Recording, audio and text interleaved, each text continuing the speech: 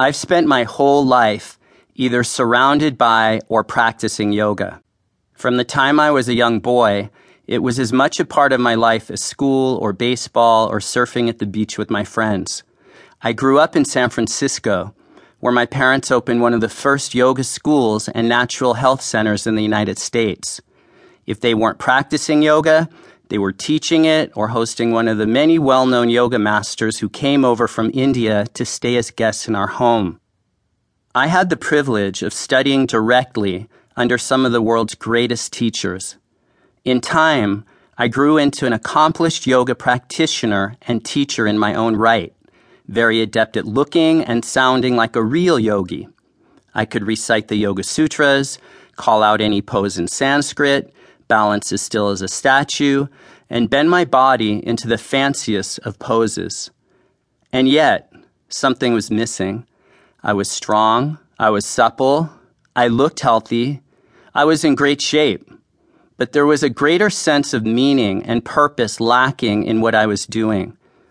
Somehow it all felt like I was just going through the motions, which, it turns out, I was.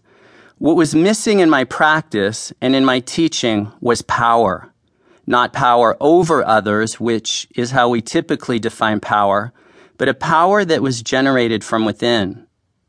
I woke up and saw that I needed to access a new kind of power to elevate not just my practice on the mat, but my entire life.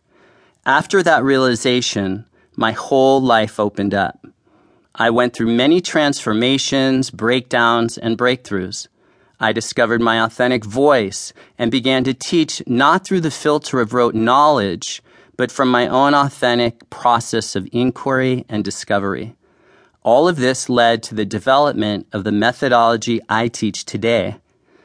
I've written 5 books, taught hundreds of thousands of yoga enthusiasts, I've trained thousands of yoga teachers all over the world. Through it all, what matters most to me is that they and you are awakened to their own sense of power and possibility and their ability to apply it, live it, and be it in all things on the mat and off. So in this book, I offer you a look into my classroom and share the essential lessons and insights I have excavated and cultivated from my own teaching and coaching experiences with real people dealing with real life. Applying the proper form and alignment of yoga poses is, of course, important. But this book is about what goes on for you after you take the pose, in what I call the receiving pose. What goes through your mind? What stops you or inspires you? What tools can you use to empower your poses and your practice right now? What if you completely altered how the pose occurs for you? And through the pose, we're able to transform how life shows up for you. The mystery and challenge of yoga is that much is discovered through a rigorous physical practice, yet its greatest power lies beyond the realm of the body. Yes, at its most basic, yoga is a series of physical poses, but a practice aimed solely at physical thresholds is limiting. You might be strong or flexible or able to stick a beautiful handstand in the middle of the room, and that's fulfilling and impressive on one level, but ultimately, so what?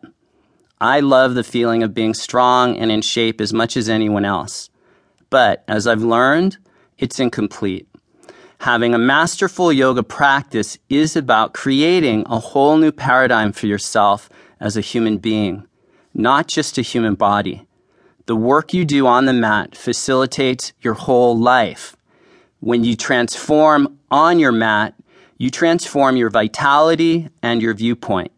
It's the same you in the same body against the same landscape of life, only you have a new vantage point.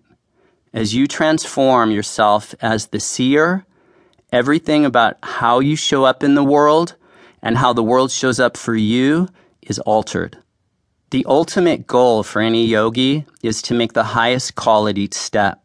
We do this by creating what I call true north alignment, the state of holistic integration in which your body, mind, breath, and life energy are wholly united and aimed into your greater purpose,